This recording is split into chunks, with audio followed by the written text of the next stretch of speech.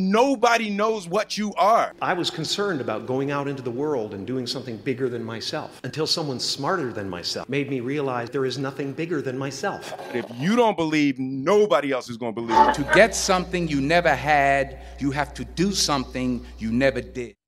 Welcome back, ladies and gentlemen, to a new year, to a new time with the Paper Trails podcast. Unfortunately, today I'm not with my co-hosts who are away doing mischievous things. I am solo dolo today. Well, not really solo. Today I am joined by an incredible guest, a man with many abilities, a storyteller, director, a writer, producer.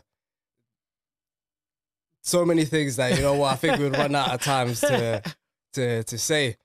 But he goes by the name of Kashif Boothe. Oh, thank you for that reception. There would be more people here to clap. I am happy to be here. Thank you so much. I love that reception. I appreciate you coming. Of course. You know, to be fair, you've helped me out with quite a few things. It's just usually it's just a message, and then you're pretty much there. I'm here to help every creative out and stuff. Look, if we don't help each other, then how are you gonna grow? Oh, absolutely. And you know what? That's not really common. To be fair, I feel like well, I mean, not to say that obviously people do it in a bad way or with bad intentions, but the ability to just come over and help anyone, especially someone you haven't met before, and to just help them out with their content, and then, you know, trust that what they're doing is okay, and, you know, it doesn't make you look too bad, and you know, all of this stuff, and then to come back in, I appreciate that. No, you're welcome. I feel like if you don't help each other, then you're helping the next person, and then that's going to inspire you to help the next person.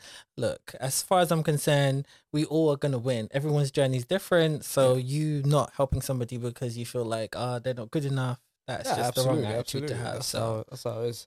I feel like that form of networking is always the best as well. Yes, I agree. I forgot who said it, and I might butcher it, but it was something along the lines of networking sideways, not up. Yes.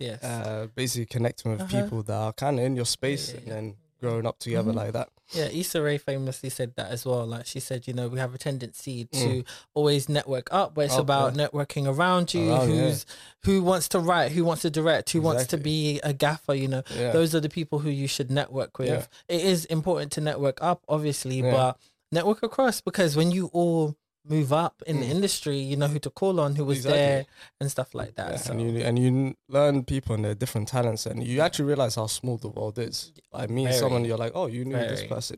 Yes, you know? exactly.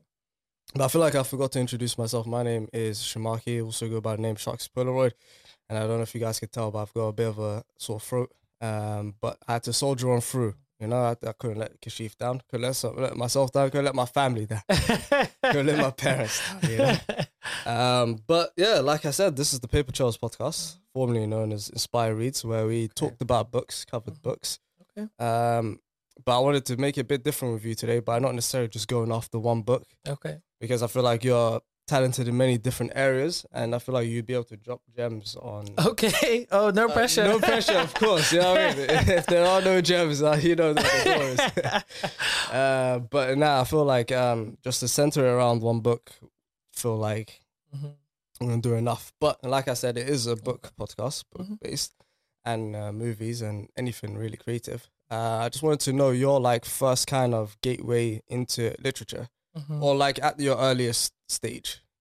That's a good question. I would say probably from a child, really. Always was reading a lot. Like my parents are always big readers, especially my mom. So I grew up kind of reading books all the time and stuff like that. So I got into a lot of Roald Dahl books and Harry Potter books, obviously, like, you know, that was a huge thing. So, classic. You know, I remember reading a book in a day, like 300 pages when I was young. Harry Potter book? No. Oh, I wish. Say, God damn. I wish. I'd have given you the host.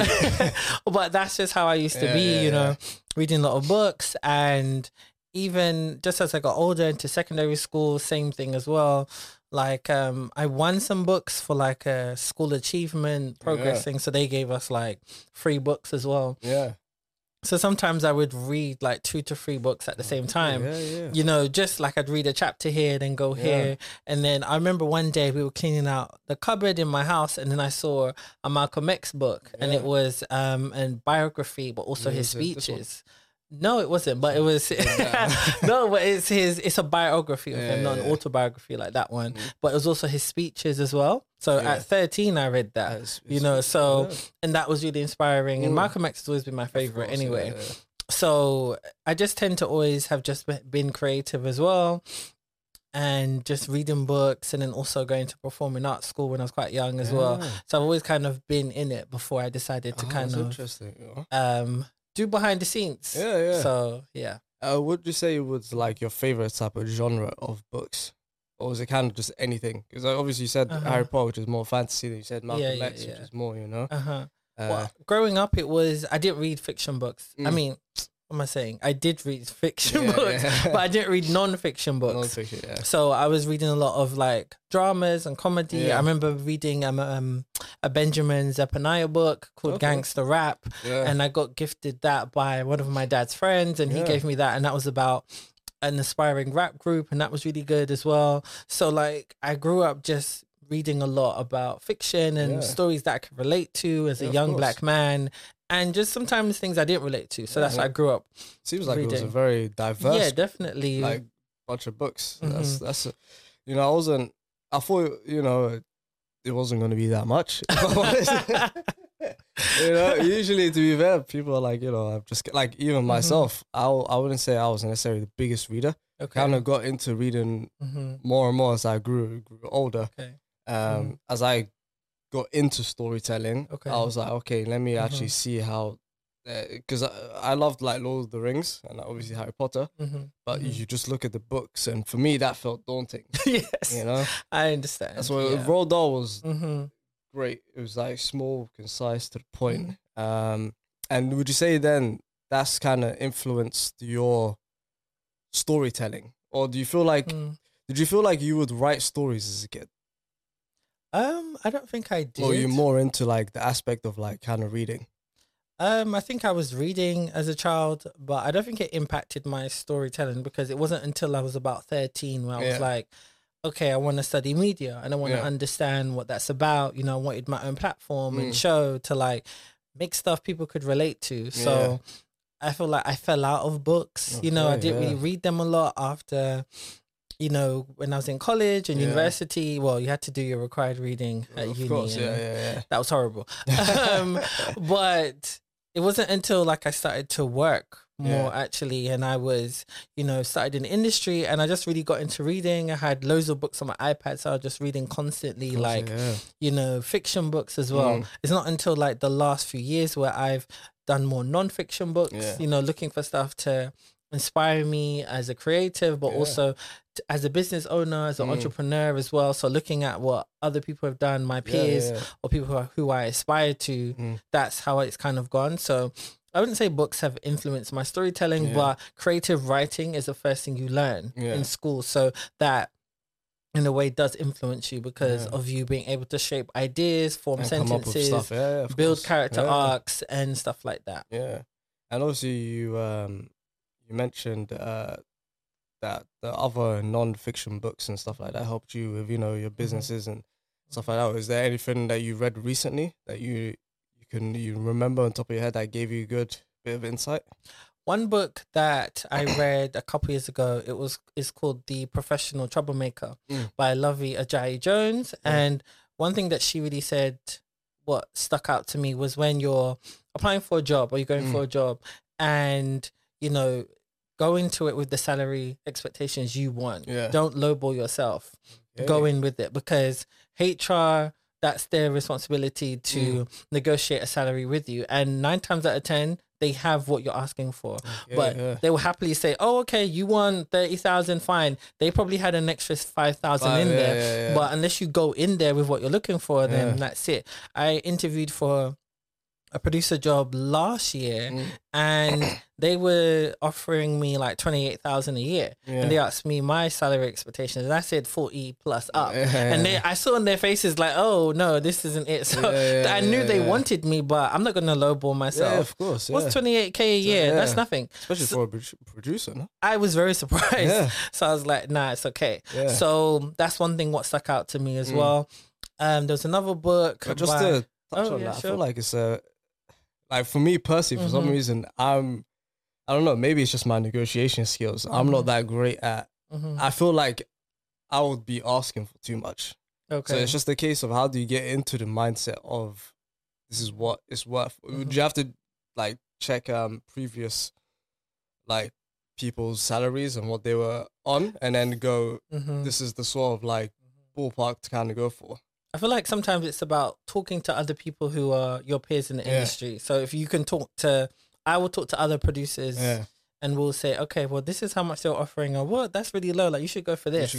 Sometimes it's your experience and you will understand how much time and effort you're putting into something. So the pay has to match that. You know, it can depend on what the project is and what their budget is, but it's up to you. If you know you can get work somewhere else and you're not going to lose anything by turning that job down, then it's fine.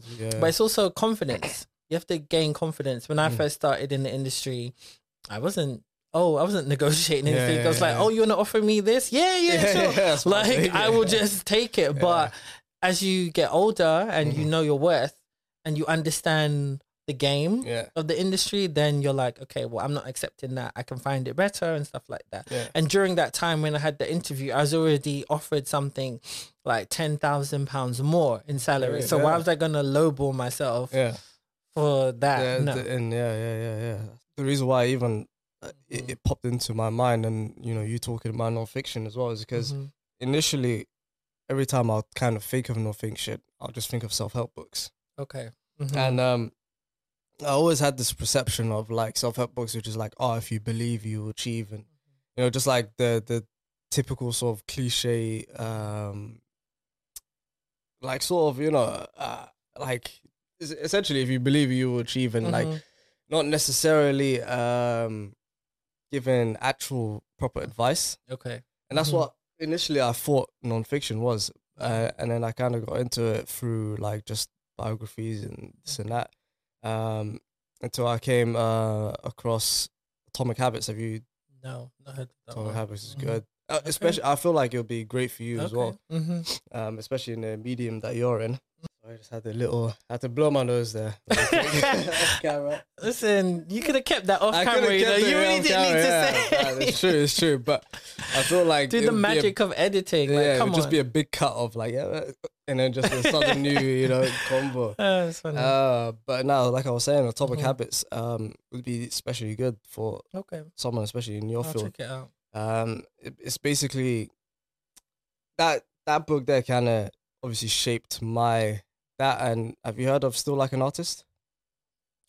Sounds familiar. I think I have. Still Like an Artist is another great book. It's my co-host Mo, who's usually here, his favorite book as well. But I'll go back to Atomic Habits. Atomic Habits is basically a book that's trying to teach people getting into the psychology of, rather than having like crazy goals as the main like focus all the time, just having small little increments to change your like lifestyle. To, let's say, for example, your main goal is to always be up at like 6 a.m. Okay. It won't be to just wake up 6 a.m. It would be like something small, like maybe around like 9 p.m. Just stop watching TV, and then go into like start reading. Okay. 10 p.m. do, you know, just something small that leads you towards thing. And it sounds like very almost ignorant to say, but it blew my mind in terms of, because like with me, when it came to books, my only like connection to it was just storytelling. And then when it was this to kind of like give you pointers and assessments in life, it was great. It's kind of like we just said right now about negotiations, and you know, definitely be looking into that. You are a writer. Yes. You're a producer. And your first like production, was it Nate and Jamie? Or did you have something before that? I had stuff before, but I don't count those. You can't count those. Because like I was at university, that was me like learning the craft and, you know, not knowing much. So Nate and Jamie was the first production, I'd say, was really my baby, and like the first one that really put me out there. So yeah. So what about the ones before that? Let's just touch on to them a little bit. You said it was in uni. Yeah. And did you do a course on like filming and stuff? Well, yeah. I did a film degree at university. So I made loads of projects while I was at university, but and then also outside. Like I Yeah. was making stuff, you know, at local film school that I was going to in Elephant and Castle with my friends and stuff like that. So we made loads of films as well. So that was just you know, doing what we loved and really enjoyed and just stuff like experimenting. that. Yeah, but in like terms of like my career, I would say it starts from Nate and Jamie. So, yeah. Well, my independent career. Yeah, of course. And obviously there must be a criteria to it. Not only just because the university stuff was your first kind of drafts and stuff, but what would you say was the criteria or the thing that made you go, okay, Nate and Jamie is my first one I'm going to actually classify? I just feel like because that was me actually establishing my brand outside of my day-to-day job, which was like at that time a production assistant / runner within the TV industry. Yeah. So I knew that I wanted to create projects. So initially it wasn't supposed to be a web series. It was just supposed to be a sketch. So I just wanted to create loads of stuff. And the lead character in it, Jamie, the guy who plays him called Josh, he's the one who told me a story one day. We were just out and he told me a story about how he was in Shoreditch and him and his best friend, they saw a girl who he found attractive and then like he saw her across the road. So he convinced his boy to go into the shop and try and move to her and stuff. And yeah, it didn't go to plan. And I was laughing. I found it so funny. So I always remembered it. And he told me that story in 2014. Okay. And we didn't make it until 2016. And I just wrote a script about it. And I just thought, okay, this is great. I got Nate, who is played by Samuel Williams. He's a funny guy, so I knew he would bring the laughs and really take my ideas and to another level. Yeah, of course. So yeah, and that was it. I put it out, and then that was it. I was just like, yeah, this is what I want to do. And then the reaction was crazy. Like loads of people watched it. It got 1,000 views so fast. People were sharing me all of the feedback they were getting from people I didn't know, and they were like, no, it can't end like that. We need to see part 2 and blah, blah, blah. And I was like, okay, well, I should turn this into a show. Into something, So I ended up writing 5 more episodes and then we shot it over like 6 months or so. 6 months, because obviously I saw, I would say all the ones that are on your channel. Yes. Kashif Boothe, and obviously you had a little cameo on one of them, where you just sitting on a table. Yes. Budget limitations were there. So, and then other crew members had been extras in it, or they had to be on the camera doing their thing. So I was like, okay, I'll just be in the back. So. But I was going to say, it was like on the budget is like, how was it? Just kind of whatever money everyone had around, and then, or were you like sort of the main person, and you just told your friend, listen, this is the script I wrote, you want to be a part of it? Or was everyone kind of chipping in to actually make this thing work? It was all me. Like, it's my vision. It's my idea. I own the show. Yeah. Very important. Because they were good actors as well. That's what I was confused about, You know, like, own your IP, guys. Like, I own the show. I own everything. Yeah. So it's my show. So it's like, I was funding everything. People were coming to be a part of it because a lot of them wanted to learn. A lot of them wanted to support me as my friend. The actors, they also wanted to fill up their resume and their portfolios, show reels and stuff like that. So they were happy to do it.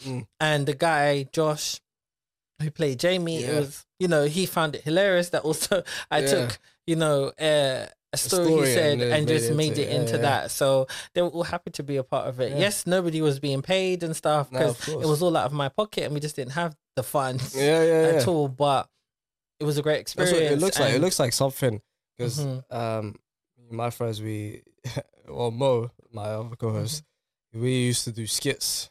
It was very low budget. Just, you know, we bring friends about, and then like we had maybe a couple soft lights, and then we did like all sorts. But obviously, they'll never see the light of day. But it's in that kind of thing of like, did you feel that sense before you put it out of like doubt in the work and when maybe, you know what, let me not actually put this out, let me keep it, or was it kind of like I actually feel this is the one that I want to kind of go with? Oh, I never liked any of it. You know, okay. No. But I was like, we didn't have the budget, we didn't have the resources. But one thing that I learned, and I had to keep reminding myself that, you know, the content, it's all about the content. Of course, everyone knows we don't have the budget. Yeah. So, but to be fair though, it looked pretty good. I mean, like you even had was it a restaurant that you hired out, or a bar or something? Yeah, true.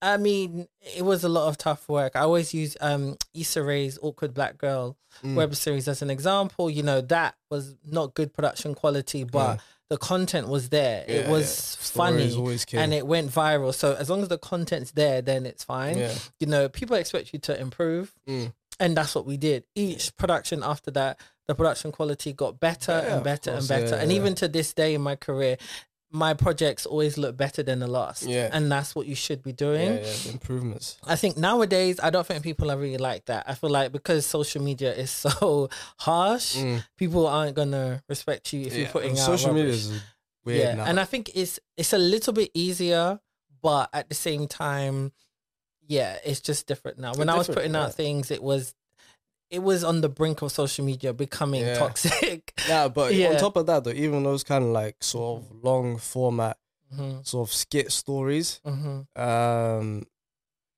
for example, obviously there was Diary of a Bad Man. Yes, I forgot about that. Yes. Yeah, but like that at one point, like those kind of formats of like storytelling and like these short, that was like everything at one point because it was like not enough things on TV, and YouTube was becoming this thing of like actual good quality was being poured onto there. But I feel like now it's just kind of everyone wants these quick like maybe 2 minutes max, unless you've got like a gripping story to tell. Or, and do you feel like that kind of affects your craft, or do you feel like you don't really pay attention too much to that? I don't think it affects my craft because I've moved away from the internet space. Yeah.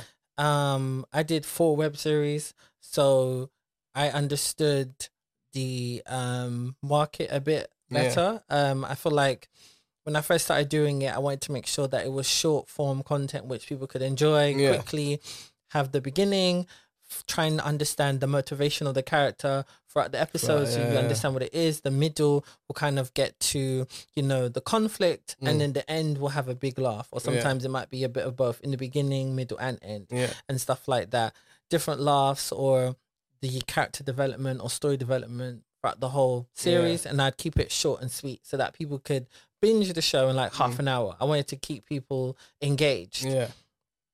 I feel like nowadays even back then, I feel like there's always going to be a target audience who's going to be for you. There's some people who will sit down and watch a 40-minute episode on YouTube. People will do that. Yeah, of course. But some people won't. So for me, I wanted to get the balance of both audiences, people who have short attention spans and people who love to sit down and watch a show regardless of what platform it's on. So I think nowadays, because every social media platform has some sort of video, you also have to just find your target audience. There's TikToks for like 10 minutes. People are sitting down and watching those for 10 minutes. Do you get what I mean? Same with Instagram and Twitter and YouTube. So I don't think it's changed. I just feel like the way how algorithms are, you're going to see what you like and what you're attracted to, and that's it. Yeah. So I think that's how it works. Also, you smashed it as well by saying that essentially content is the key. Yeah.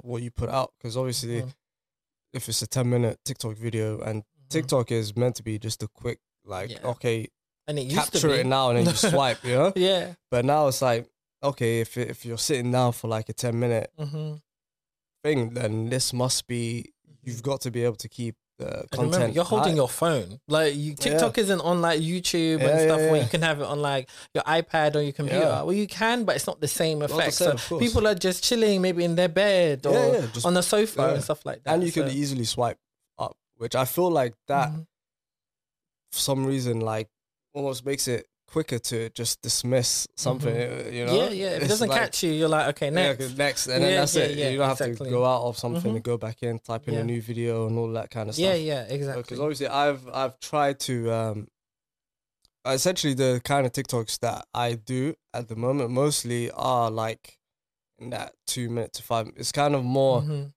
I guess comedy / informative. Yes, I've seen them. They're good. I find them so funny. Yeah, no, I appreciate that. I appreciate that. But it's sometimes it's kind of like you're looking at it in a form of like TikTok, and you see like your younger siblings and who are obviously avid TikTok users. And in the back of my mind, I'm always kind of like sort of adjusting it for them, thinking, is this too long for, like, for example, my younger brother and my sister who are like, I'm like, okay, is it too long for them to watch it now? Okay. What do you need to add on to keep them to, you know, it's like a lot of. But then trying to do a good comedy sketch in like a minute is very hard. Yeah. But then do you remember in Vine? That was 6 seconds. 6 seconds and they used to get it. And that was fantastic. So there are ways, but then it's Vine, having a platform like Vine kind of, like we said, ruins people's short attention span because, you know, they just don't want to watch something what's not even a minute. 6 seconds. 6 seconds. You know? So, I understand. Yeah. I mean, that's just what it is. I feel like content creating is an interesting one. I feel like I always liked the Will Smith thing where he was on an interview and he was like, it's a very lonely road. Obviously, he said it a lot better than I. He didn't say it's so depressing, but he was like, it can be a long, you know, road, and it's like, especially at the beginning, like, except no one can really see where it's going or where you plan it to kind of be. You just kind of have to show people. And some people might not understand it, and some people, you know, might do. And obviously, it's like you've now, let's say, at that moment when you've come up with this idea to do Nate and Jamie, and you're writing the script, was there a point where you was like, you know what, maybe this isn't it? Yeah, all the time. You know, you will write a draft and you're like, okay, I don't like this, and I'll go back and cross that out. And a lot of the time as well, like, especially in the first season of Nate and Jamie, it was a lot of improv as well. So Nate, the character Nate, I would let him express himself. I'd let him, you know, play with the lines. I'm not very rigid when it comes to lines. Like, I know some directors and writers, they want you like, say this line. This is why I wrote it. I'm fine for them to make it, humanize it, you know, make it more natural for them to say. And I was fine with that. But what was good was that they still went very close to like almost everything that I said as well. I would often sometimes on the day cut out scenes and change it and tell them, okay, add this line, do that, because I didn't like how it was moving along. It wasn't working. So we did that a lot, like especially in the first episode and what was in the bar and stuff. Like, on the day I cut out one of the scenes where where all of them were coming into the restaurant. There was supposed to be a whole scene where, you know, the character Nate gave one of his dates cheap flowers and stuff like that. I literally cut all of that. I cut all of that out because I was like, you know what, I feel like it works fine. But then I did have doubt in the edit. I was like, oh, does this look realistic and stuff like that? But I had to get loads of feedback. I was like, what are you talking about? It's fine. It's work. But because I had that scene in my head, I was thinking, oh, does it work or doesn't it work? So that's also how it goes as well. You're always editing right down to the last minute. The last second. Even in the edit, I've cut out loads of scenes or as well. So I've got to give it to you, man. It takes a lot of. I always say it from my perspective because it's like I remember I was even writing stuff for a while, which was kind of like The Office / that kind of like mockumentary on people that run a YouTube studio. They're trying to make YouTube videos and try to pop, you know, that way. And all the troubles that, you know, come with it. But it's like, I can't get past the first page. I'm like, it doesn't start off right. It doesn't start off, you know? And it's just like getting past that. Is it just at a certain point you just have to go, is what it is? You have to just kind of go with it. Like, for me, I'm currently doing a screenwriting course as well at the moment. I haven't written in years, but I wanted to refine my skills, and I'm taking every single course that I can. But for me, how I would usually write, I'm quite old school. I would write everything by hand. So I would have my notebooks, and then I would just start to write.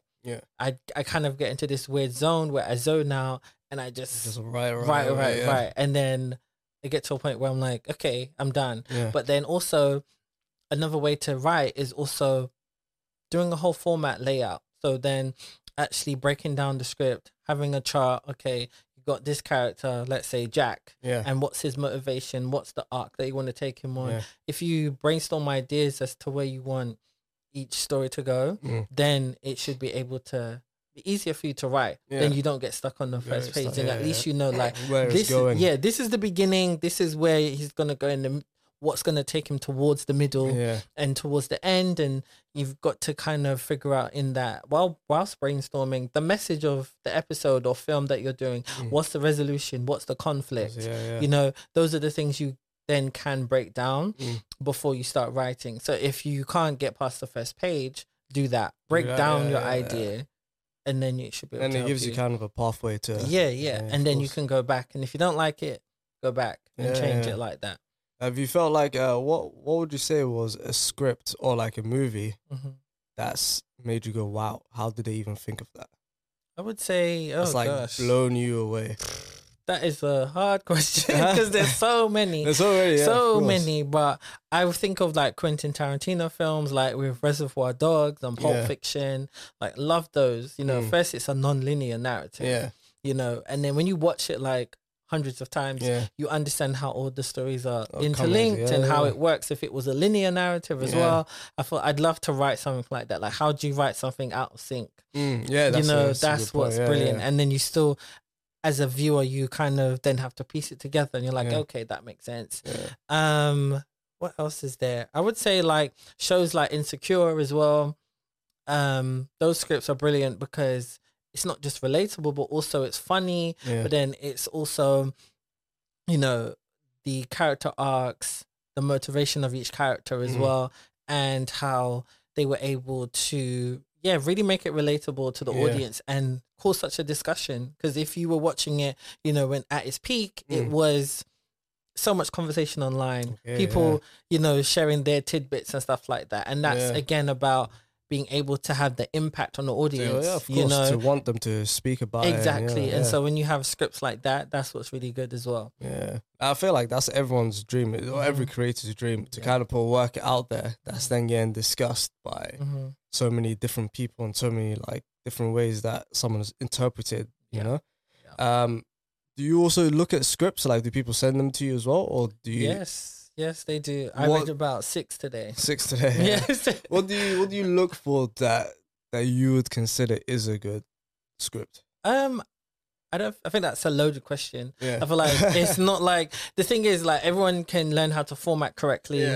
They can know how to tell a story good. But if you don't like it, you don't like it. That's just it. Like, you know, sometimes when I'm reading scripts, like sometimes it's because people want me to produce it or they want feedback on it and stuff like that. And then sometimes, a lot of the time, I'm given feedback to how to construct the story or formulate it. Or just give them tips how to, like, you know, break down the characters more. Sometimes there might be issues with it, you know, in terms of like a script I read today. There was like one scene which was like 6 pages. Like that's too much. Long. It needed to be just condensed down. It didn't need to be that long. So for me, it's was just it all just like dialogue, or was it like describe it? Dialogue, bit of both, but just predominantly dialogue, and it was just too much. And stuff like that. So, but then, if I'm looking for something, I'm looking for what I like. You know, I like everything. A lot of the time people ask me, oh, what do you prefer to do? I'm like, I don't have a preference.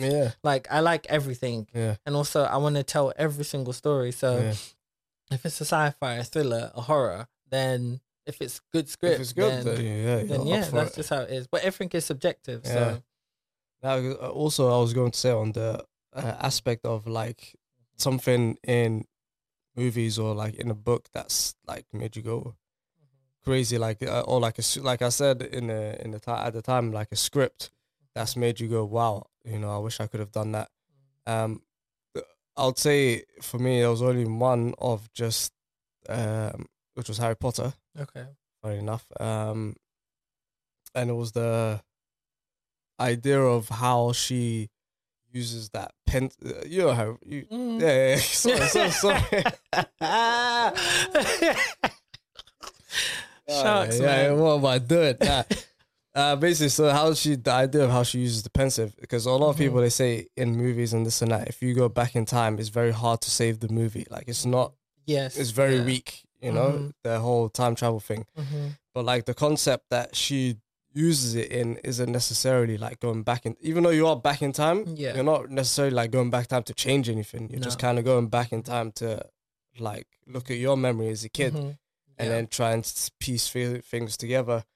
And I would say the chapter, The Prince's Tale, in like the last book, or even the movie as well, the way they did it, of like Professor Snape's memories, and he's going in and out of it, and you know all of this stuff, and he's piecing it all together, and you're like, oh snap! So he liked his mum all along. Sorry, Ooh, we cut again this week. I've been so busy, so I've been vlogging all week for my TikToks. So I was going to talk about that because I've started to do more. I usually just vlog, but I've been now sharing tips and things like that. So, all right, cool. I think. Do you want to just go ahead and... Yeah, the signal is not good. Yeah. It's not good. So, I think he said, like he said, he's watching a remote, so I think it should be all right. Okay. So we were saying, okay. Professor Snape. Yeah, you were saying about Harry Potter and stuff, so, okay. That was a very weak clap. But yeah, like I was saying, before we cut off again for, emergency issues. Shucks. was that obviously the Prince's Tale and Professor Snape, and how she constructed all of that, and even in the movies, it was done so well. It was done so well that it was like I've always wished to do something like that, you know. But that's the sort of what I meant in terms of if you'd seen something that's made you go, damn, I wish, But obviously you said that. Yeah, definitely. That's always been like an inspiration for me. I would love to write a script like that. Non-linear narrative, like that's been my thing. Like I feel like, like I've seen other films, like Moonlight was a great one as well. Stuff like that, hard-hitting dramas. Like Barry Jenkins is a brilliant writer director, so love to write something like that. He really pulls on the experience of people, and I think that's always been a big thing for me, is to try and do stuff what people can relate to. And that's what I'd want to pull from as well.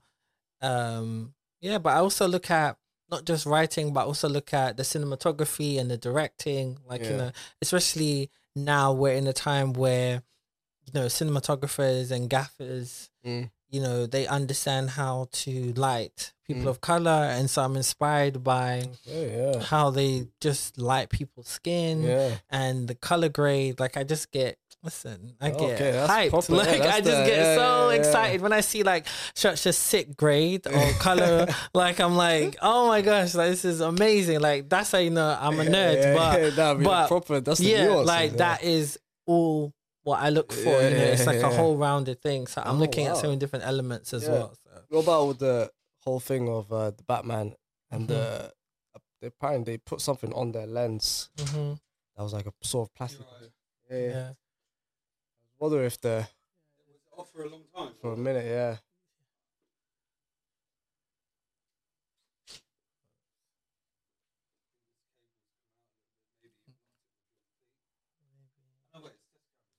Oh yeah, okay.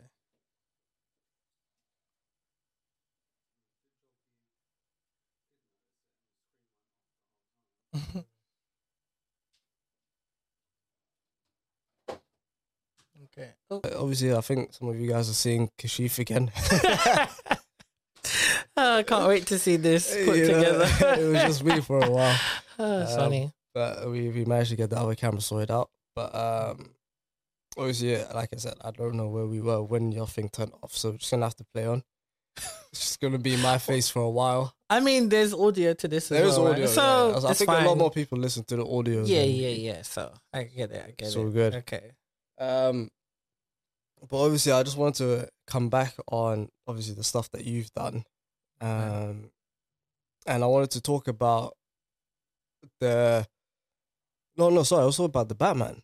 Oh yeah, that's what he was going to. Yeah. 'Cause they apparently they switched up the lens that they used. They put like this like colored sort of plastic thing on it. Oh, okay. So then like even when the rain or the water would hit, it would give it this like sort of more like realistic grungy sort of look. Okay, fine. I think I understand what you mean. Yeah, Now that I think might about be the butchering film. it, but it was a pretty cool. It was a cool. Have you seen the Batman? Yeah, I saw it. I saw it. So I think I understand. I remember the last scene with the rain and the water and all that. So I think I understand what you mean. Yeah, it was. And there was obviously a few YouTubers that get into the nitty gritties of sound and like for example they used the Justin Bieber song "Baby" for the sound of the Batmobile. Oh, okay. They like chopped up the sound and just like okay. And it's that's I think for me that's what I also like the sort of the breaking down of how things were put together and pieced together. But on top of that, obviously you've been in that sector and you've come across not just color grading but also the people there. Yeah. How would you say dealing with the people is like once you're in this producing world? What type of people do you mean? In terms of like or? how would you go about dealing with someone that just isn't feeling what you want to create, or like getting everyone on board with, but more so the negative aspect is a bit more fun. Like in terms of like let's say there's someone that's like being a bit hard to deal with or isn't necessarily right like in the script. Have you feel like you've come across something like that? What, in terms of the actor or the crews or and stuff like that? A bit of both, to be fair, when you're trying to make your... If somebody's being difficult or challenging your vision and stuff like that, especially in the smaller spaces of an independent filmmaker and stuff like that, in my experience, like, I had to learn to be confident in what I was doing. Yeah. So I didn't really speak up about certain things, like, let's say sometimes I would get a vibe from the actors that they didn't really like the idea or the script and stuff like that. So that was a knock-on effect on my confidence and stuff like that. So that was one of the reasons why I stopped writing for many years. I just didn't think I was good. But I feel like as you progress and you're in a better position, especially if you're paying people and they're coming with that energy, then you fire them. That's what you do. Why are you working with somebody who's challenging your vision, especially if you're in control and you're the boss? Yeah, you have to always speak up. Always speak up. So I feel like that's the difference. If you're within an industry space, especially if it's the mainstream space and you're in a top industry, working on a commercial or a Batman film and stuff like that, there is a workplace culture which is, in my opinion, can be quite toxic. Okay. You're essentially told that you're supposed to put up with certain things.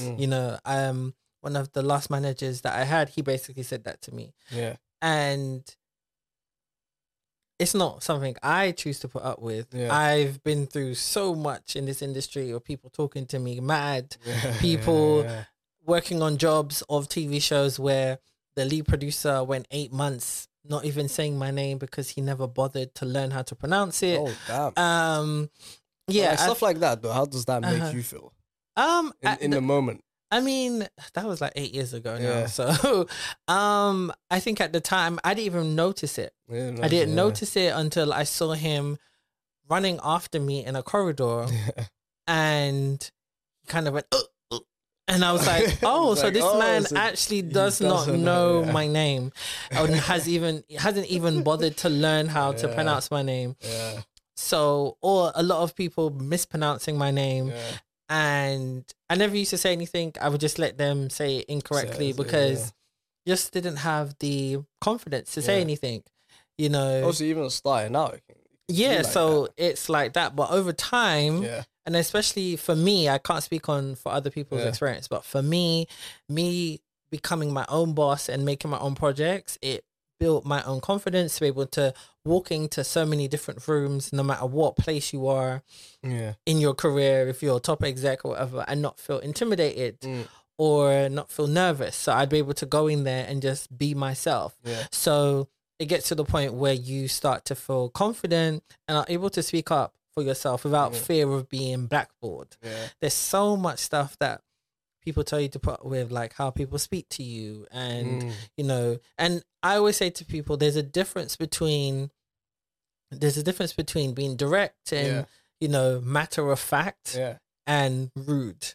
And trust me, there's a thin line what would between you say both. The difference, if you could describe it the best way? Some of the experiences I faced are people who are just like, you know, instead of them saying, "Hi, morning, how are you?" They'd be like, "Can you do this? I need you to do A, B, C, D, like it's just straight to the point. And it's like, okay, fine. You know, that's it. They're not going to sugarcoat anything. They're not going to be like, "So I need you to go and do this." They're going to be like, "No, I need you to do A, B, C, D and go and do it." Some of the other stuff I've experienced, which are rude, are, you know, people telling you to pay attention when they're speaking to you, chastising you like you're a child, that's what I was gonna say, using accusatory language, shouting at you, making sarcastic comments as adults, of course. And these, you know, so those are things like that. So I will call that out. And sometimes people don't like that I will call it out, but I'm going to, because I'm not going to put up with your disrespect. But for so long, you're kind of told, "Oh, this is just how it is. This is what you're going to have to deal with." But it got to a point where I remember I was working on a film with two women, and they were very passive aggressive. One of them was a racist. Like it was very obvious. And she was coming out with some things which were like, "Oh, interesting," and homophobic. So she was listing a lot of things, and she was just saying this very casual, and I was like, "Oh, okay." And long story short, it got to the point where they were just using me as like a cash cow, and they thought I didn't clock onto it. And as soon as I just decided to match their energy of their passive aggressiveness within this production, that's when I saw like it was a change in me, because I was like, okay, well, see, I've been so scared to ever just stand up for myself and stuff. But it's like, as soon as I match your energy, you can't handle it. And then you want to play victim and flip the script and be like, "Oh, what's going on?" and blah, blah, blah. And I was like, okay, so you guys aren't anything. Okay, so I see what it is. Okay, so you just want to dish it out. And so once you match their energy, then you realize how small it is. So you just have to, you know, speak up. You know, don't be afraid to not speak. You know, even if you're in a situation where, you know, they're just giving you 5-6 tasks to do, and you're like, you know what, this is too much, but you're about to break down because you're so overworked. But it's the fear of, oh, they're gonna say to me, or say about me, you can't give so and so that much. They're just gonna get stressed out of it. You know, they're gonna get stressed and stuff like that. So it's about protecting your mental health as well. So But let's say if they do give you something like that, how do you kind of go about it without giving them the idea that it is too much? Well, it's about understanding. Or is it about just stopping it before it gets there? Yeah, stopping before it gets there. And I feel like it's a 50-50 thing. For me, I'm different. I just don't care. So if you're going to go and say, you can't give that to Kashif, he's going to do good, because you know what, good for you. Like, it's fine. I know my truth and I know my worth. I know what I've done. So if I feel like it's too much, then it is my breaking point. But I'd rather say no than me saying yes to everything, and then I make a mistake, and then you criticize me even more because I've made a mistake, and then you're gonna go run and tell my manager that because that's all it is. It's all about talking behind your back and saying this and that about you, and nobody coming to you directly to like, actually tell you, are you okay? Like, how's it going? Is this too much for you? But nobody's thinking about that. So that's what it is, the thing. So it's a gamble. You can do what you want to do, but for me, I'm gonna protect my mental health. Of course. I mean, obviously, as you should, because then it kind of has a knock-on effect of people kind of understand, okay, there is a boundary to. And, you know, there's never really anything wrong with creating that boundary, especially if it's done in like in an environment like that where people want to find someone that they can cross it. Because even if they did cross that boundary, it's not like they'll treat you any better. It's just it's like they'll actually treat you even worse. Yeah, You exactly. know? They'll kind of, it's like more like almost a lapdog. In a sense, that's what they would want. Yeah. And now it's like, okay, cool, we can't take this guy to a certain extent. So then it becomes obviously a lot better for you and other people that probably were feeling like that, but then didn't have the courage to actually. Yeah. But then that's why people have been having mental breakdowns. And that's why if people weren't speaking up, there wouldn't be the Me Too movement. You know, exactly. That's people just silenced. So it's like, I started to look at it as well. When I was in Sainsbury's, if I didn't let the manager talk to me mad, why am I going to let you talk to me mad? Because you're holding, as quote unquote, you're holding my career in your hands. You're not. You're not. You're not. Do you get what I'm saying? So it's like, it's not about challenging everything. Sometimes it's a time and a place, or sometimes know when to speak up about things. But if it gets to the point where it's too much, then it's like, say something. Of course. So that's how I feel like even like when you touch up on the Me Too movement, it's a bit, I feel like that was an interesting one, because it's kind of like they're in a position of trying to make it, but then before they just make it, like for example, Harvey, that's when he would prey on you. It's like that moment of like that sort of desperation that you want to make it, but it's like, oh, you want to make it, and this is the biggest guy in Hollywood that can make it. He's telling you can have this script, this is specifically for you, and your life's gonna change in like 24 hours, you know? Yeah. And then obviously he takes you to a hotel room, all of this kind of stuff here, and now it's kind of like everything you've worked hard for. Essentially, it feels like if you then speak up about it and go against him, who at the time juggernaut, it's impossible to bring down, you know? And it's like, okay, I'll lose my career, or like I might, so let me just take it. Move back to your small town. Move and back have to get a regular after being job. so close, after being in the fancy hotel, getting the nice dinners, now it's like, damn, I have to leave this because of this guy. And obviously, it's kind of like that in a much smaller scale. Yeah. Because there are people that may be above you, but then start to treat you in a way, then you're kind of like, okay, speaking back might cause me maybe sometimes more harm than good, but sometimes it might. But it's the way you do it. It's the way you do it. You can be diplomatic. You don't need to cuss them out. Like, no, you don't need to do all that. Of course, you can be diplomatic and let them know where you stand. Yeah, let them know where you stand as well. That's just how it is. Like when I say I matched those two devils' energy, I just gave them the same energy back. Like, you're giving me this back. And it was an independent film, so it wasn't like a big one. But of course, but when it's been in the mainstream level as well, like I've just been diplomatic about it. I've, spoke my truth and said, you know what, this is not what I appreciate, especially within the workplace and stuff like that. Just come to them man to man, woman to man, like on the level, and even sometimes they didn't like that as well, because sometimes people don't like to be called out on their own ish. Like they just don't like it, and even if you're coming to them in a respectful way, they just don't like it. So you're also dealing with lots of egos as well. And of course. So, especially in an industry like that. But, I was gonna say also is like you've to kind of move on from the negative aspect. More to the positive stuff, which is obviously you've been at film festivals. Yes. Had a show on Amazon, and what would you say is the biggest like sort of highlight of your career so far, or like what was the thing? Okay, let me put it in context, because this is I've never actually said this, I think, ever online, but I always say it to my friends and stuff like that. Oh, okay. But if on my house, I'll probably get I'm not too much of a big fan of like craziness on the walls. Okay. If I was to get something like proper big and like lights and everything, it would just be the phrase "It's happening, Penny Lane." Okay. Now this is I realized after doing my own research on it, I've butchered it, but I've taken on this meaning my own way, and that's what art is, it's subjective. It's how I've taken it. Yeah. And it's basically from a Drake line where he's talking about basically him, you know, this was before he had his first album and, you know, all the stuff. So okay. he's getting there.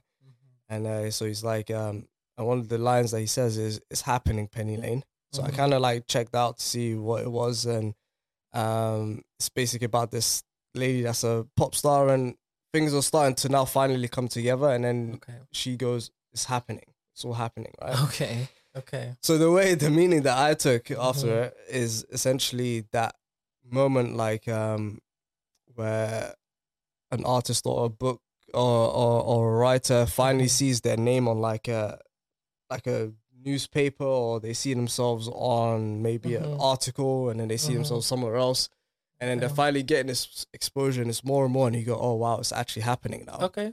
What would you feel like was sort of that moment for you where people are recognizing your stuff more? Is it just one moment or any? Yeah. I feel like as a creative, for me, I can't speak for everybody else. Yeah. I'm still, you know, reaching to a certain goal that I want to achieve. But some of my highlights I should say, not was.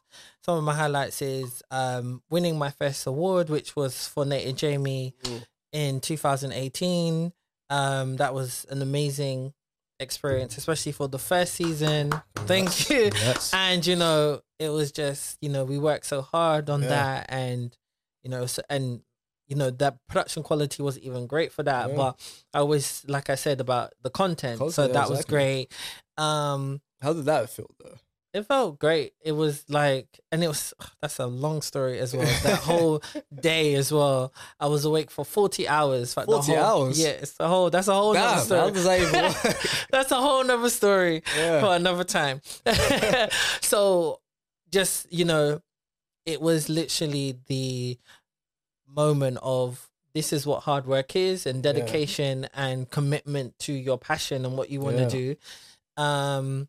And also completing my 4 web series, you know, to say that I have 4 web series, you know, a lot of people can't even do one, you know, you know, that's a great achievement. I would say the web series that I exec produced, Talia Versus, getting, you know, commissioned to develop a pilot for TV, which is currently happening right now as well. Jeez, so that's great. And yeah, and it's hush hush, so I can't say too much more about that. You know, and the film that I just produced called Sunday Dinner, which is now on Amazon Prime in the UK and in America as well. People can watch it. So what does that like sort of feel like once you see it's kind of like for example, the Talia Versus one where it's where someone's like, "You want to make this into a TV show." What's that feeling like? It's great because, again, it's like hard work pays off. Oh, yeah, yes, I don't like that saying because I feel like you can work so hard throughout your whole life and still not get where you're supposed to be. You know, some people will say, "Oh, you need to take responsibility for where you are in your career and life," but that's not always necessarily the way. I always think it's also when luck meets opportunity as well. So I feel like it was a great moment. And from when I was pitched the show and told about it, and then I saw the potential of it, you know, I really pushed for it to get to where it's to be. So it's a proud moment for me because I set a goal and I knew that this could be a show. This could be a show. And so for it to be, you know, being developed and stuff like that is great. So that's what I love about that. And to just continue to each year level up and get closer and closer to where I want to be is great as well. What would you say is where you want to be? Where I want to be is having my own commission, you know, having my company be able to produce a show for television and film and stuff like that. That's what I want. We all want, you know, amazing, like you want to win all the awards and get to all these rooms and stuff like that. But as long as I get to at least make, you know, one show, you know, which lasts like 6 seasons or at least one feature film, at least I'll be happy with that. Do you know what I mean? At least I can say, you know what, I did that. You've got that. It's got to cinemas, got to TV. You know, that's what's great. There's so many other stuff. I'd love to do many films and many TV shows and stuff like that. But as long as I get one, then that's my goal. And then we go from there. Of course. And if you, let's say you had to pick between a TV show and a film, which one would you prefer? I would say a TV show. TV show? Yeah. Or is it because it's more consistent, or is it more... That was always in-depth? My dream from when I was young. Like, I've always been more of a TV lover than film. So, yeah, TV show first. TV show first? Yeah. Any ideas, or...? Yeah, loads, but gotta keep that under wraps, man. That's why I had to tiptoe those questions in. But no, obviously, like I said, you also had where you had your shows and stuff at film festivals and stuff like that. What are the film festivals like? Because I always kind of see it, but obviously from outside, I'm just kind of think, is it like a place where they just show real different films and then everyone watches, or is it kind of they pick select few to be shown? Well, you submit your film to a film festival, and the judges, they will decide if they want to accept it or not. And then once it gets accepted, they create a whole festival program, and every single film what has been selected will be screened.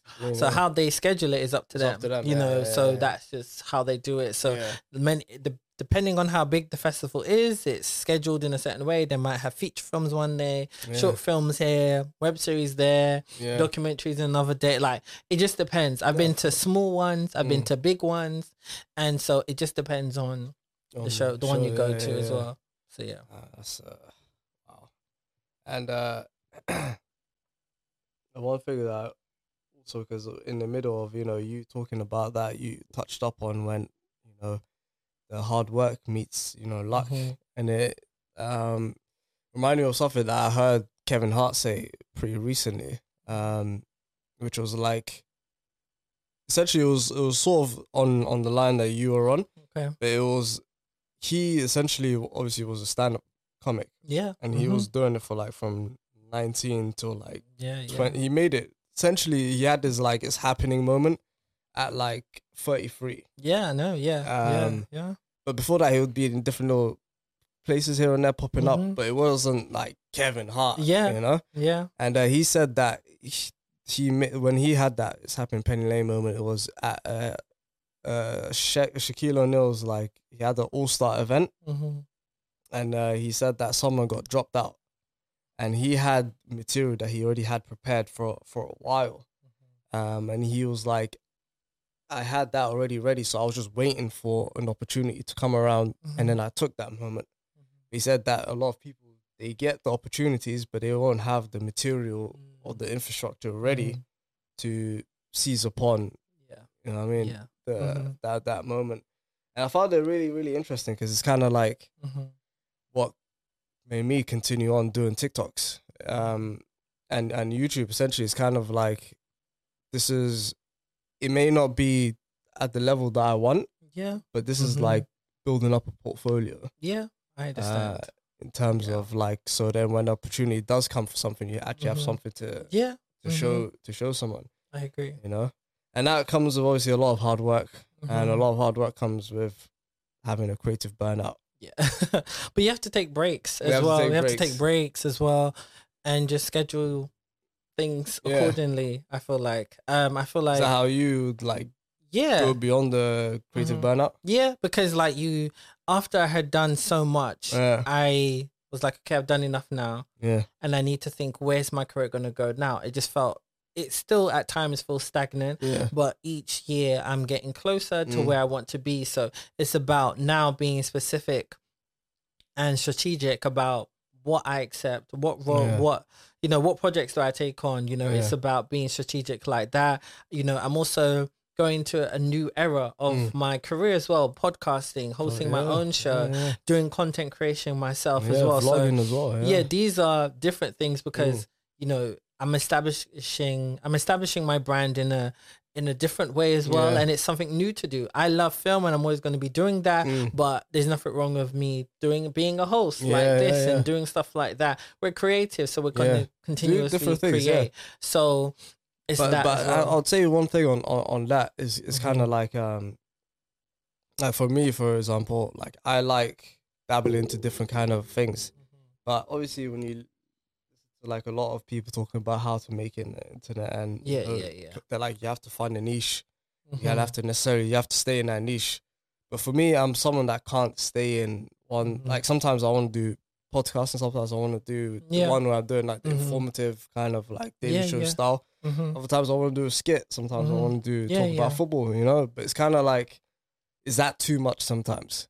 That's what they always say. Like when I first started in the industry, they were like, you've just got to go and stick to one thing. They were saying, they were like, it has to be this to get to there. And it was like, that's not always the case. Like, I feel like everyone's route is different, you know, and you just have to go at your own pace. I've worked in so many different parts of the media industry, film, TV, broadcast operations, advertising. So my CV's all over the place. Of course. But what was I supposed to do? Say no because this isn't the direction that I wanted to go in my career. I needed to pay bills. I need to eat. So I was going to take any job what came, you know, to me. So I feel like I've seen that on social media as well. They're like, you've got to have a niche, it has to be this and blah, blah, blah. Specific, and you have to keep going in that direction. But then when you're still getting dead 200 views and like 10 likes, then what are you to do if you're still doing it? It's again, it's the algorithm what picks up. Like I vlog on my TikTok, and now I started to do loads of filmmaking industry tips and stuff like that. Yeah, of course. But I did also do the crazy news. Yeah, exactly. With my friend, where we talk about hot topics and stuff like that. Because again, I like hosting and talking about things. So, like I posted a video. What was it? Like a really simple video of like me going to this Asian food market. Oh, bang bang. Yeah. I never heard about it. My friend saw it on Instagram, and then he was like, "We need to go." So I was like, "Yes." Me and him love Asian food, so I just went. Enough, I got COVID at that place. Oh, that's what I thrown out. Oh yeah, okay. It was the Euro finals. Sorry, that is bad PR for them. Yeah. But it was a very simple video. I didn't even think I was going to post it. I was like, I didn't get enough footage. I was like, you know, whatever. But then I decided, you know what? Let me just post it, whatever. That video blew up. Like it has almost 400,000 views on TikTok. Secret London, that platform on Instagram, which has 1.6 million followers.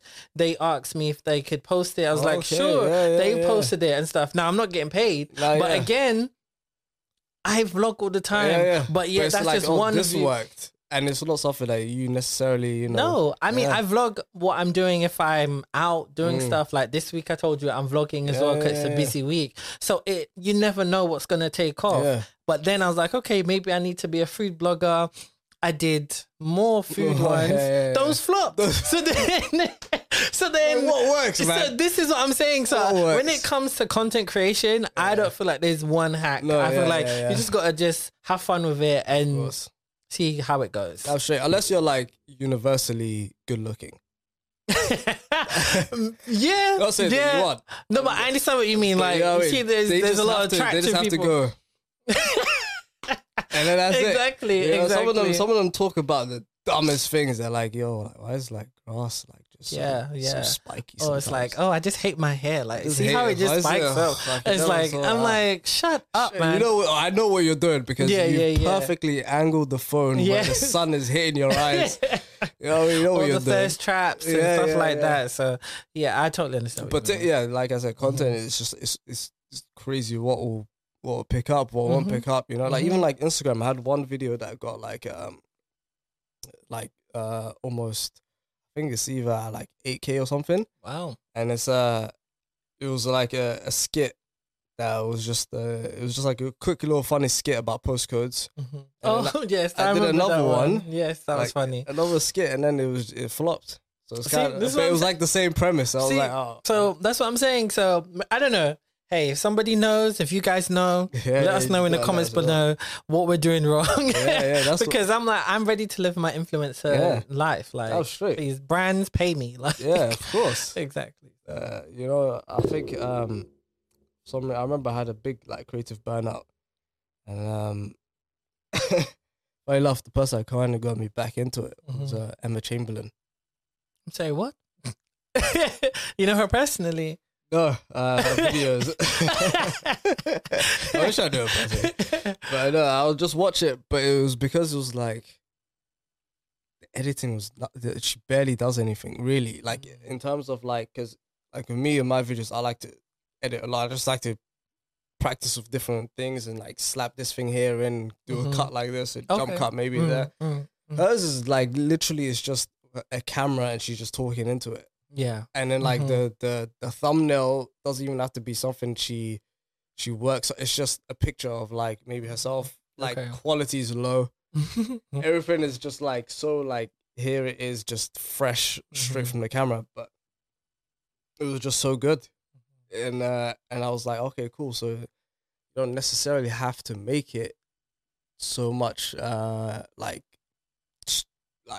bangs everywhere and flashes and because even people who are doing like the best film ones with like amazing graphics and really sharp editing, that doesn't mean it's gonna go viral. Like you've seen like some great videos and it's like this should be in the millions, but but it's not. Yeah, that's the thing. But I think, like you said, it mainly comes down to the content that you're essentially providing. But on top of that, I feel like the audience, like for example, let's say you're the tips that you're given for producers or basically anyone in the film industry. Yeah. All it does is just need to hit that audience algorithm, and then after that, people will find it. Potentially, that's essentially. But it's just about getting to that. It's a bit, you know. And obviously, it comes with like engagements and likes and that. But and then the bang bang one will just pop out of nowhere. But then it's kind of like that wasn't the audience you was kind of looking for.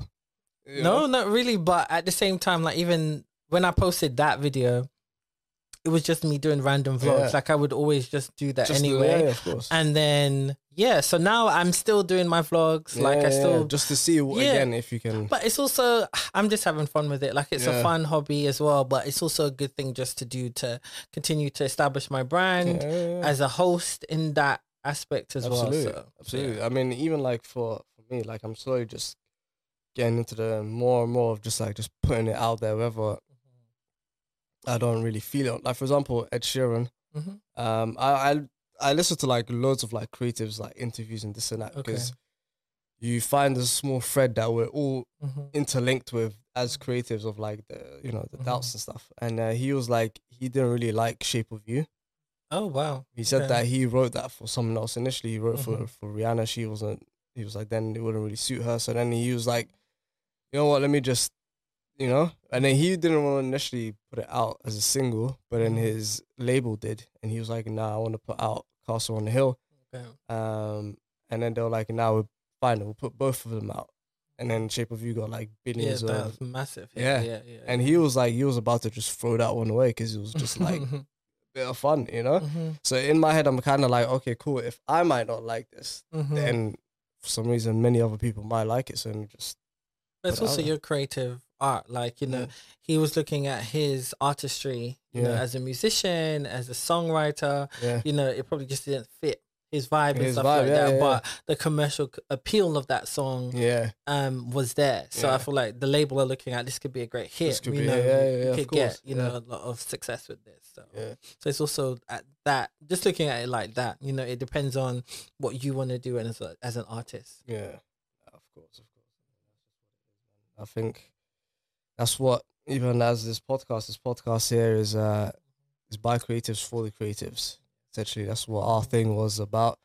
Initially, obviously, it was about books, and then it kind of became more so into like just anything really creative. We did poems, we did movies, we did anything, and obviously having you on was a natural pleasure. Thank you. Thank you so have much. on, because it was like someone that's actually now in the industry, someone that's actually putting out material out there that people watch, that can create discussions from, and actually in the world, and to obviously pick your brains on it, because as creatives, we all, like I said, we all feel the same thing. We all kind of go through the same ebbs and flows of it, no matter how successful you get. Yeah. That's exactly. Like, but one thing I was also going to say was like, Matt Damon, he said that obviously he made the film Good Will Hunting. Personally, I haven't seen it, apparently it's really good. I mean, he won like an Oscar for it, and he wrote it when he was when he was young with Ben Affleck. But he said that his goal was the awards and all these things here, and he said when he got that Oscar, he was just looking at it in his house, and he just felt empty. It's like in a strange sense of like, despite this being what he was working for, once he had it, it was like this level of satisfaction that he was looking for wasn't necessarily there. And the reason why I brought that up, I kind of wanted to link it back to the book that I recommended to you, which was Atomic Habits, which is essentially liking and enjoying the journey more so than the actual accomplishment of the goal. It's like, okay, the movie's done now. If it gets awards, it does. If it doesn't, it's fine. But I can't wait to go through the same process, writing and directing another movie and this and that. No, but I get what you mean. It's good to have goals, but don't make your career your life. And that's what I used to do. I used to be like, this is me. This is my life. This is it. Like, I have nothing else, you know, my career is attached to my personality and who I am, but it's not healthy to be like that. So once I learned to separate it, I was able to be a lot better. So it's about figuring out what there is for you and what's more to life for you as well. So that's what it is. It's not saying throw away what you're doing, but of course, you know, because you see it all the time, all these millionaires and stuff, they work so hard to get to where they want to be, and then they're like, that's it. It's not as fulfilling as they thought it would be. But that's life, because you've dedicated one thing to that, but actually along the way you should have found out what your passions are, what do you love, what do you care about. You know, as long as you have that as well, then once you reach that goal, you don't feel empty. You still feel whole. And you've enjoyed it along the way as well. And exactly. Obviously I've enjoyed having this discussion with you. Yes, thank you. Thank you for having me. It's been very good. I'm looking forward to hearing it back. No, of course. You know, with the cameras and everything. But like I said, we have the audios. Yes. Which is good. But like I said, I appreciate you as well for the promptness in always wanting to help me out. Of course, and anytime. Helping out other creators as well, such as our friend Nick. But like I said, I appreciate you very much. And this has been a great discussion. Well, for me personally, as a creative, I've learned a lot. And I hope all the other creatives out there learn just as much. So thank you for coming on. No, you're welcome. Yes. What a lad. Thanks for listening to the Paper Trails podcast. If you like this episode, please leave a review, comment, like, and subscribe. And be sure to follow us on all our socials. Keep moving, keep growing, keep learning. See you at work.